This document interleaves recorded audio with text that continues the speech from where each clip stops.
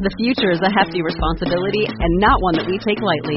But then taking things lightly has never been what Hefty is about. That's why we've created the Hefty Renew program that turns hard-to-recycle plastics into valuable resources like park benches and building materials. To participate, simply fill up an orange Hefty Renew bag with accepted items, tie it up, and drop it in with your regular recycling.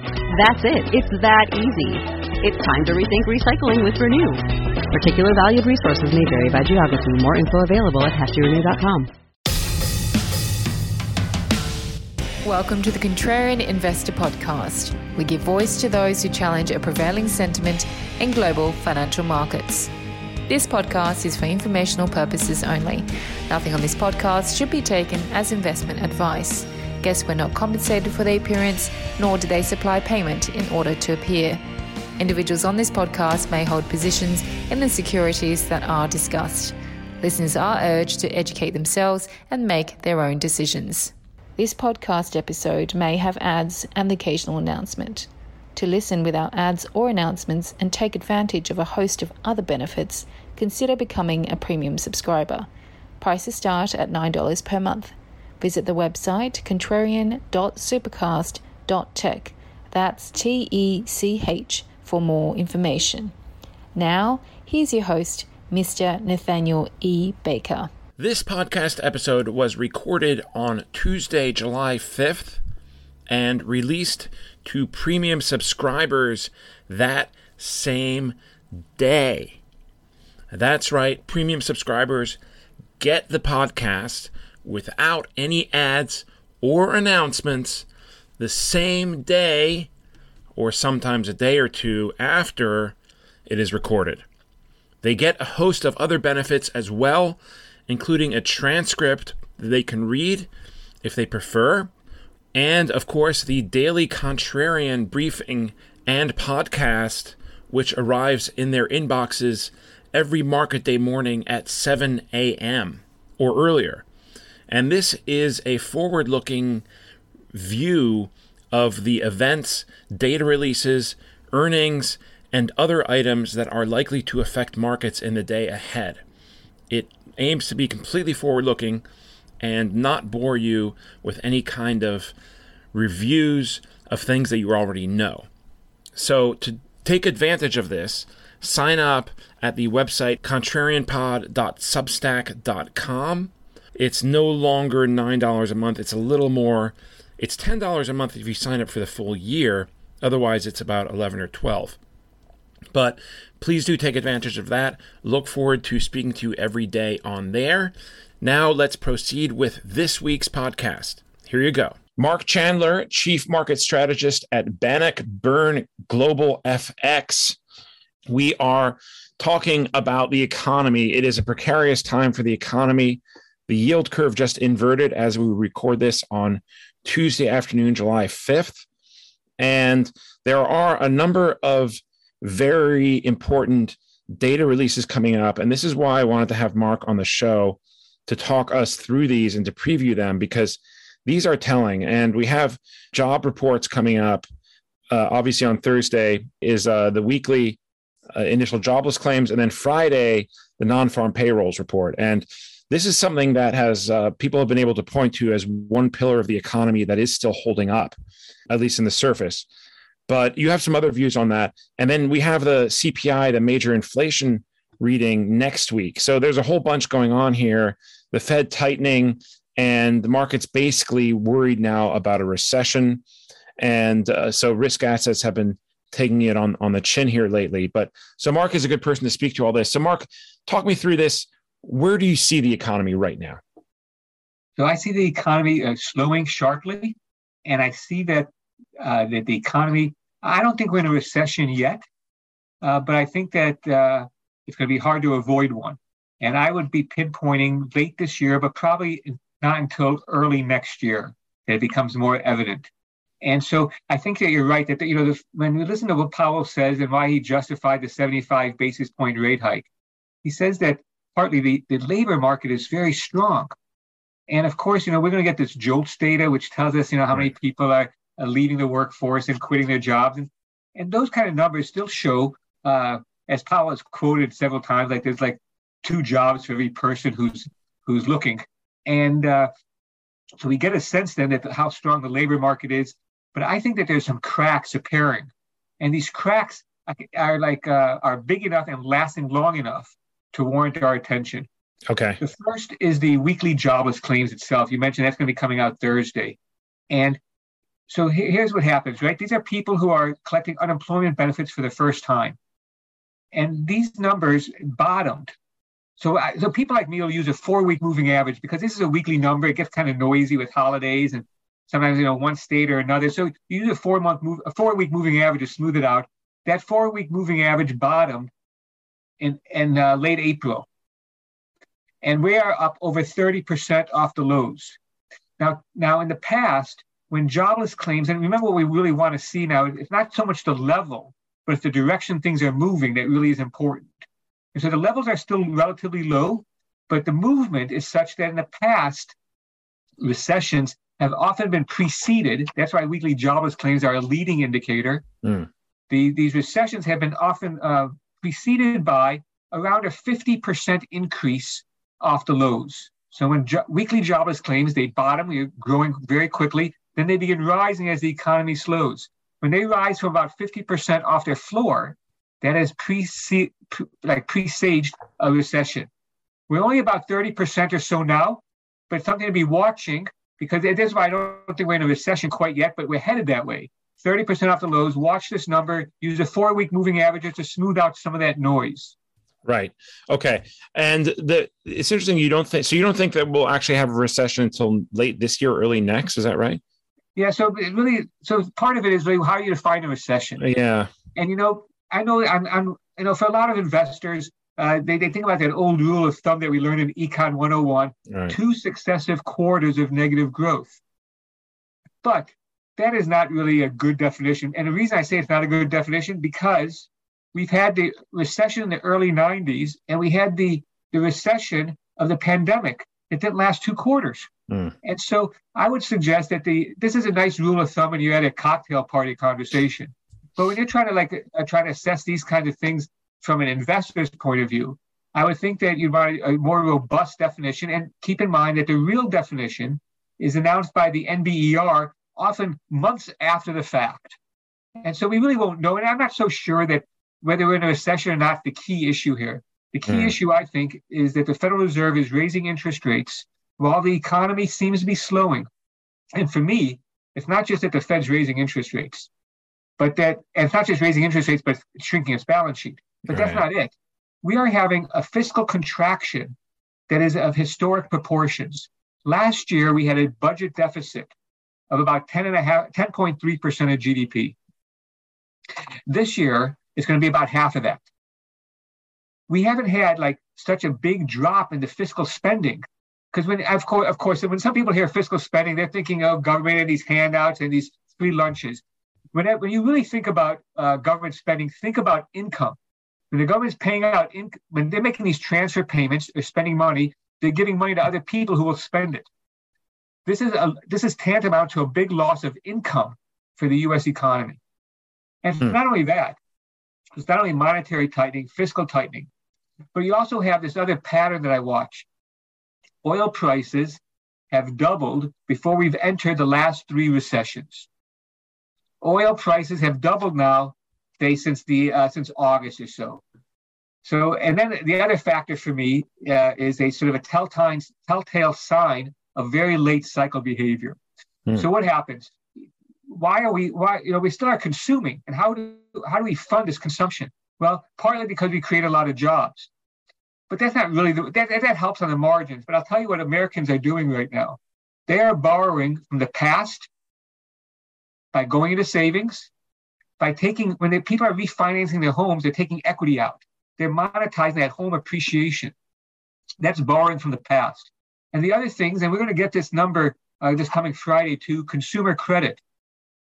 It's a big lag time, but we get the May data this week. And just to put it in perspective, in March and April, Americans spent a record amount on credit cards. And so this to me is when you can't support the consumption because prices have been inflated, that people are borrowing from their homes, drawing down savings, and borrowing from the future in forms of credit cards. And so all these things point to me to like an inescapable conclusion that the economy is slowing down very rapidly, and that the Federal Reserve wants it to slow down, so they're going to continue to tighten policy. All right, I'm looking here on the jobless claims front.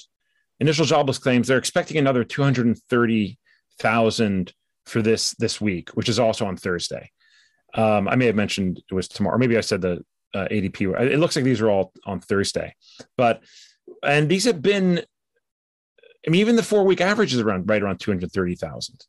So it's been stabilized. So what happened basically was we saw some deterioration, and the last few weeks they've been stabilizing. But it's kind of hard to know because of some holidays. Okay. Juneteenth. You got some other things that might have skewed it a little bit. But so that's why we use the 4-week moving average to try to pick up some of that noise. So, but to your point, things deteriorated and now they stabilize a little bit. Okay. So what kind of a number are you looking for? Are you expecting this to come up to be higher than 230? Well, for me, it's really the direction of the trend. And I think the labor market's deteriorating. And we see this in some of the places in which we saw the big growth, like the hospitality sector. So what I'm looking at really, I've been looking more at the monthly non-farm payroll number and seeing what sectors are gaining jobs, losing jobs, and what this means for hourly earnings. Okay, cool. Yeah, so let's talk about that then. The non-farm payrolls on Friday. What kind of stuff are you looking at there? And we've had some unemployment now headlines hitting the news cycle these last couple of weeks with crypto firms and tech shops, and also some mortgage companies laying people off. So I'm wondering what that will look like. Yeah, so I think that this is part of the problem. This is why we see airplane accidents in the newspaper. We don't see car accidents. Right? The companies, the media, for whatever reason, doesn't typically pick up employers hiring. They pick up the layoffs. And you got to remember what this non-farm payroll number is. It's not just at 200. Like this time, I think the consensus is around 275,000 or so. It's not just that 275,000 people found jobs. What that number represents is the net change in jobs. Millions of people got jobs. Millions of people lost jobs. This is a residual number. And when you think about like how important is it? Because of course the actual number hardly ever comes out where economists expect it to. Of course. And so how much does it need to deviate in order to be like statistically significant? An old Federal Reserve paper found that it was about 100,000. Okay. So we get, but the point I would broadly make is that the number of jobs creating is slowing down. Now, 275,000 is still a solid number, but it just shows the direction. You want to look at that to like a 3-month moving average or a 6-month average, and you'll see it's one of the lowest numbers that we would have had post-pandemic. So this is just part of what's happening, right? Is that we come out of the pandemic and we have a boom, and then things begin cooling off. And it's a question of how fast things are cooling off and sort of the magnitude of that. Right. And now, of course, into this, as we've said, the Fed is raising rates. They did a 75 basis point rate hike at the last meeting, and it looks like futures are pricing in another 75 this coming meeting this month. How long before this starts to have any kind of meaningful impact on inflation? Yeah, it's a good question because, Powell admits, too, that the sources of inflation are not things that are basically coming from supply side of the equation. And the Federal Reserve, through interest rates and monetary policy, can only really influence the demand side of the equation. Right. But I would say this, that the Federal Reserve, and Powell was pretty clear on this, I thought, at the last press conference. So what's the relationship between the headline rate and the core rate? And the Federal Reserve, Powell says, and I think that my own work could lend credence to that argument, or support to that argument, that the reason that the Federal Reserve would look at the core rate is not that they exclude volatile ingredients like food and energy. And it's not that they exclude food and energy because they have no control over them. They exclude them for a very practical reason, and that is that over time, the headline rate goes to the core rate, not the core rate going to the headline rate. So the Federal Reserve targets the headline rate, but as Powell said, the key signal is coming from the core rate. And that's what I'd like to suggest to you is that the headline rate looks like it's going to accelerate still. Right. You get that CPI number, I mean, look, out of the last like 3 months, give me this, give me the June read of where the consensus has it about 1.1%. And that means 3 out of the past 4 months, we've had 1% or higher CPI month over month. But I want to say is that it's increasingly, even though a lot of people talk about how it's broadening out, increasingly food and energy are the driver. And I say that because if things go as economists expect, the rough direction is that hourly earnings, when we get that employment number on Friday, would have fallen for the third consecutive month. The core CPI is likely to have fallen for the third month as well. And so this is beginning to shape up as if, yes, we have a problem with headline inflation, but the core inflation, which is a better predictor of where inflation is going, is already rolling over. Hourly wages are slowing as well. Now, they're still elevated, but the key is the direction. The direction is turning. And how we invest in that, I think it's sort of like the question we used to always say is that how does one respond to the first hike in a cycle versus the last hike in a cycle? And that's the same thing, I think, for us as investors. We have to think about not just where we are, but sort of the direction things are headed. And I think that this suggests that the labor market's weakening and prices have begun that process of stabilizing and turning lower in that core measure. We hope you're enjoying this episode of the Contrarian Investor Podcast, where we give voice to those who challenge a prevailing narrative in global financial markets. Consider becoming a premium subscriber. For $9 a month or less, premium subscribers receive a number of benefits. Podcasts are posted immediately after they're recorded. Transcripts are made available within 24 hours. Premium subscribers get direct access to the host and access to private channels on our Discord server. They also get generous discounts to our virtual conferences and other services. And of course, there are no ads or interruptions. Visit contrarian.supercast.tech for more information. That's contrarian.supercast.tech. By the way, you don't actually need the .tech suffix. .com suffices as well. Or you could, of course, go to the Substack, contrarianpod.substack.com, and sign up there. If you already have a Substack account, that is probably the preferred way to go.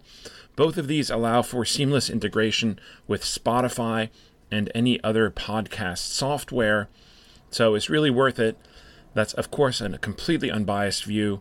The prices have gone up a bit because inflation is not transitory, so you should sign up now because they may go up more, but you can still get it for $10 a month if you sign up for the full year. So do that at contrarianpod.substack.com or contrarian.supercast.com. Look forward to speaking to you every morning with the Daily Contrarian Show. Now back to this week's podcast. And that would then mean that the Fed doesn't have to raise all that much more, all that much longer, right? Well, that's part of the trick now. Yeah. Is that the Federal Reserve does not want to get bitten by that same dog twice. Right. Right. Everybody, I want to say, and their mother accused them of being behind the curve. Right. So the biggest mistake the Fed could make is by saying once again inflation is transitory or declare victory too early. So what the market anticipates is that the Federal Reserve, right now the Fed funds target, call it 175. The Fed will double that this year. Another 175 basis points, with, as you mentioned, 75 basis points largely discounted for this month's meeting. So 100 basis points between the end of July, say early August, and the end of the year. 4 meetings, and that's 100 basis points the market's pricing in. But I think the real important thing that happened, and it's just happening, I want to say in the last few days, in about a week or so, is that the market now is saying, right, we've said for a while, right, the Fed is going to tighten until something breaks. Right. The market is saying that something's going to break. When? Right now, the market has 25 basis points of a cut priced into Q3 Fed funds next year. Not this year. They think the Fed's going to continue to raise rates. They're going to break something. It's going to lead them to cut rates, 25 basis points Q3 next year, and another one in Q4 next year. That's already priced into the Fed funds futures. That's a pretty far outlook, though. I mean, what can happen in a year and change? I mean, right? Yep. No, I think you're right, and it's true. I think not only is this stuff and this stuff, the Federal Reserve, the market, we're all fickle. We all can change quickly, and the pendulum of market sentiment swings very dramatically. But this is where the market's at. I think it's important that up until now, the markets thought that the Fed's going to be able to achieve its target, achieve what some of the dot plots suggested, 4% peak in Fed funds. But if you think that Fed funds are going to peak around 3.5%, what does that mean for how you want to price in a longer term asset like a 10-year bond or even stocks? If you thought overnight rates were going to go to 4% or higher for the Fed to get control of inflation, it would make me more bearish bonds and stocks. The fact that the Federal Reserve, will not raise rates as much as they thought previously, and that's what the market's thinking, I think is of course, the reason they're not going to be raising rates is that we're worried about a recession, which isn't good for risk assets in the first place. Right. But that interest rate, I think, is a real tell of what's going to happen. Yeah. And if you look at the bond market too, it's kind of interesting what's been going on there over the last week, where you've seen yields come in. So prices have gone up. I think it's over the last week or so. It was well north of 3%. Now it's 2.8. And also the inversion that I mentioned at the outset. So that would seem to be, not to put anything in words in your mouth, but it sounds like you're saying that maybe people are a bit early with these bond purchases. Well, I don't know about, I think that the long end is one thing. I think that if I thought that Fed funds were going to peak at 3.25%, 3.5%, a bond yield, a 10-year yield above 3% seems attractive to me. On the other hand, if you think that Fed funds are going to go to 3.5%, maybe it's the 2-year that looks a bit rich. But I think you're right too that when you think about this bond market rally, what's happened is so one of the things we look at are the break even. So what happens is the government sells these inflation-linked securities. We look at their yield, we subtract the conventional yield against it. To get what is inflation expectation. So a market-based view as opposed to say a survey. And this market-based view is also collapsed. That is, inflation expectations are also falling, and partly alongside those lower bond yields. We've got oil today below $100 a barrel. Oh wow, I missed that. Yeah. So so then that would all speak to inflation that is coming in, but slowly, from elevated levels. Right. Interesting. But then wouldn't there be? If the problem, the headline inflation, if that comes in high, there's still going to be a reaction to that, especially if it goes up again. Yep. After we've all said it was peaking. Yep. No, it's true, and it's like what you say I think is very important, and that is that we have to be prepared that inflation probably has not peaked yet. The headline inflation could still go up. Think about what it's picking up. In the month of June, we did have higher gasoline prices, higher food prices. I know that my cost of living has gone up quite a bit, and so so we should expect that. What I'm just suggesting is that it's sort of like what we have to do as investors. This is one of the things I really have a lot of respect for about the markets, is that it's not just a contemporaneous indicator of what's going on, but we're anticipating things. It's a great anticipatory mechanism, whether we're anticipating earnings, economic data, the trajectory of the economy, Fed policy. It's not that we always get it right, but it's really a probabilistic game. You say when these things happen, weekly initial jobless claims rise 50% off their lows. When the unemployment rate goes up, say 0.5% over a 3-month period or something. When you have weakening consumption, say, well, when these things line up, it spells trouble for the economy. And I think that's what I'm really suggesting to you. It's not going to happen. It's not today. It's not like looking out the window and saying, hey, it's sunny outside. What I've really been comparing this to, and I probably stole this from somebody else along the way, is that if a person has jumped off a skyscraper and we're looking out the window at the 35th floor and we say, hey, that dude's still alive. But everything's not okay. And that's what I'm really suggesting is that besides you're right, the headline's going to come out, it's going to show CPI's accelerated once again. I think that we have to take that, we have to respond to that and respect the price action. On the other hand, below the surface, like a subtext of a movie, what is really going on? And I'm saying what's really going on is there's rot below the surface, and be careful. How bad do things get here? Do you think this recession, if and when we have one, it sounds like when, is going to be a bad one like '08, God help us, or is it going to be more mild like I guess '02 or the early '90s? Yeah, so I think that the great financial crisis was a hopefully it's a once in a generation kind of thing.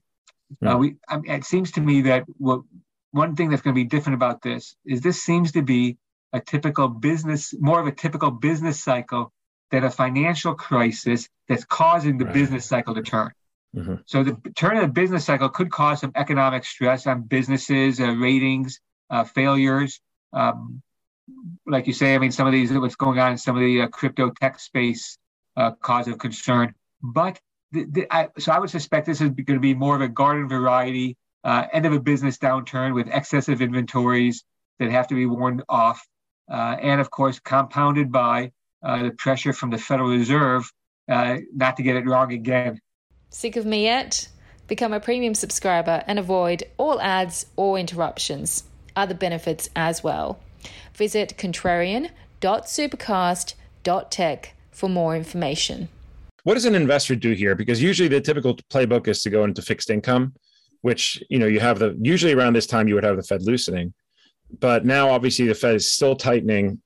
Nobody knows exactly how much longer, including the Fed, which makes fixed income maybe not the best idea. Again, tell that to the bond market. And stocks, who knows? I mean, they're all over the place. I mean, okay, you can maybe make the case for staples and commodities, maybe. I don't know. But what would you say there to that question? Yeah, so I have two ideas for you. Okay, good. One of them, it sounds kind of like, I don't know, I could see people's eyes rolling. I know when I mention this to people at parties and things, they just like, how boring. But I'll tell you that sometimes a boring investment might be a good idea in times when it's sort of like, as the old stand-up comic said once, is that the return of your money is more important than return on your money. And I think this capital preservation is important. Mm-hmm. What I like, and one of the few things I've bought this year for myself, is an I bond. Now, you look up on the internet, you could Google this. What it is an inflation-linked bond that the Treasury sells to retail investors. Because it's an inflation-linked bond, you get a very low yield, but you get the inflation premium. Right now, that bond from the U.S. government pays over 9%. Take a look. You buy it from the Treasury directly, and iDirect, an inflation-linked bond, available to retail. There's some tricks to it, though. For example, you can only, as retail investors, you can only put $10,000 per Social Security number. So my wife and I have one, right? And so $10,000 limited per person per Social Security number, but you get an incredible return, more than 9% from the U.S. government. Is that tax-free? Partly tax-free because it's the federal government. Yeah. But also, in addition to that, of course, there's a I'd say take a look at it. There's a minor penalty if you sell it early. But in general, I think a risk as risk-free of an investment as one can think of. I think a bond that the government is underwriting the inflation for you, giving you 9%, a little bit more than 9% annualized rate. It gets reset every 6 months. And this was just reset in May. So you can still get access to it for the next 4 months at 9%, more than 9%. What's the maturity? How long do you have to hold it? I forget the exact amount but it's essentially a 15-year bond. Okay. And if you sell it like early, you basically lose the last quarter of interest. So it is fairly liquid. Okay. It's fairly liquid, but you do get that penalty for early liquidation. But when you really think about it, imagine what could happen in 2 or 3 years from now. Inflation's back down 2.5%. Your yield on that's fallen, and you give up a smaller yield to liquidate to buy your stock or to buy that crypto again or whatever it is you're avoiding. So I like that, and I'll tell you the other thing I like.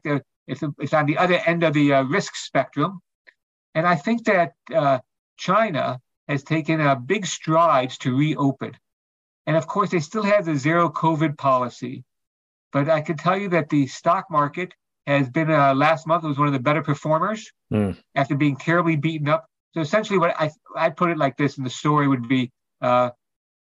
Foreigners bailed out of Chinese bonds and stocks in the first part of the year. China was in a horrible lockdown. The economy might have contracted. We'll find this out next week with their GDP report. Their economy could have contracted. But that's second quarter stuff. Most of it took place in April and May. In June, the economy is recovering. We see this with the recent PMIs. Composites have exploded well back above their 50 expansion. A lot of people don't have these Chinese stocks anymore. They're going to begin in Hong Kong reopening the IPO market. And I think that China has a very important Congress, where President Xi is going to get his third term ostensibly, and in order to the perception, I think, is that they want to really juice up the economy, make sure it's on solid footing for this Congress. And I think I could benefit from it. And that's the only other thing I did this year besides those I-bonds.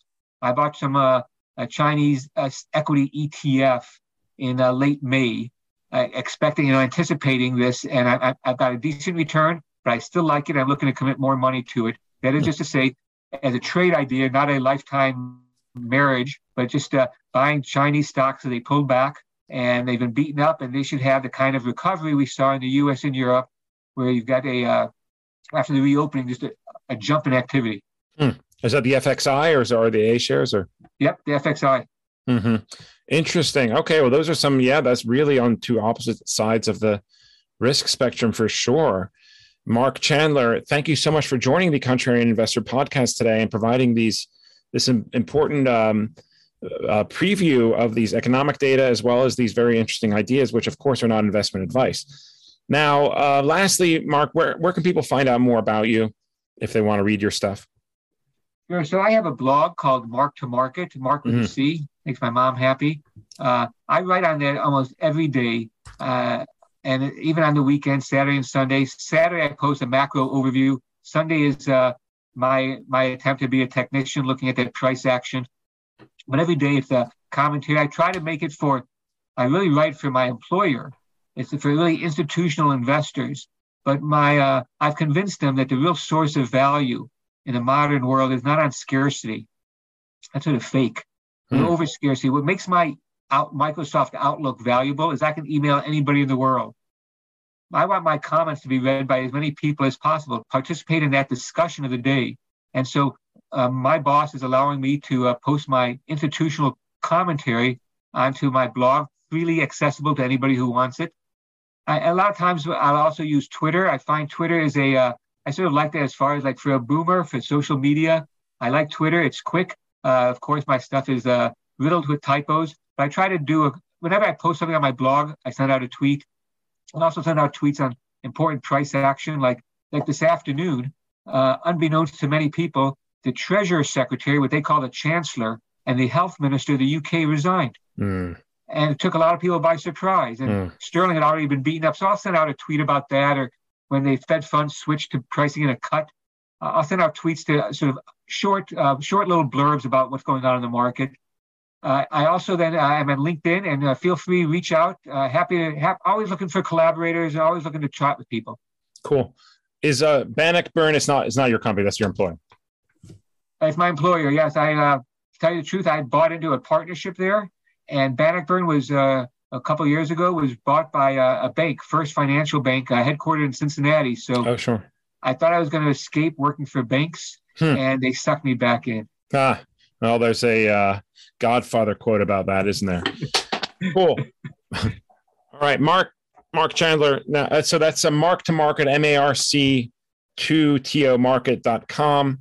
Yeah, I read your stuff on Seeking Alpha usually, because I know it publishes there as well. Yep. And great resource for people to check out. It's really a great summary of what's going on macro wise, and there's a lot of it, like every day, so people can read that. Awesome. Again, thank you so much, Marc, for joining the podcast. Thank you all for listening. And with that, we look forward to speaking to you again next time.